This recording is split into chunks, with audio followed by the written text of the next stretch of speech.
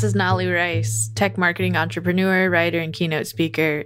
My mission in life is to inspire, motivate, and empower more women and minorities to pursue their own entrepreneurial dreams.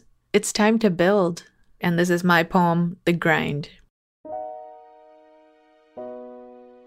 Early alarms and sweaty palms. Lipstick just right, zip up the sheath. Heels hold me high as I review and repeat. Do you know the pressure that proceeds? When you're the only female in a boardroom of men twice your league? If I'm the average age of these guys, then I'm at least 53. Can't even do justice for half the things I've seen.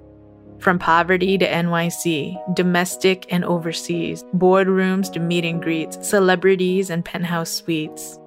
People try to one-up you thinking it'll make them succeed, without realizing success is putting in 10,000 hours. It ain't free. No surprise when you're not impressed by what you see. It takes morals, not money or handbags to succeed.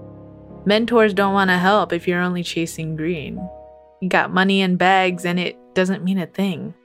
My occupation became a curse and a blessing.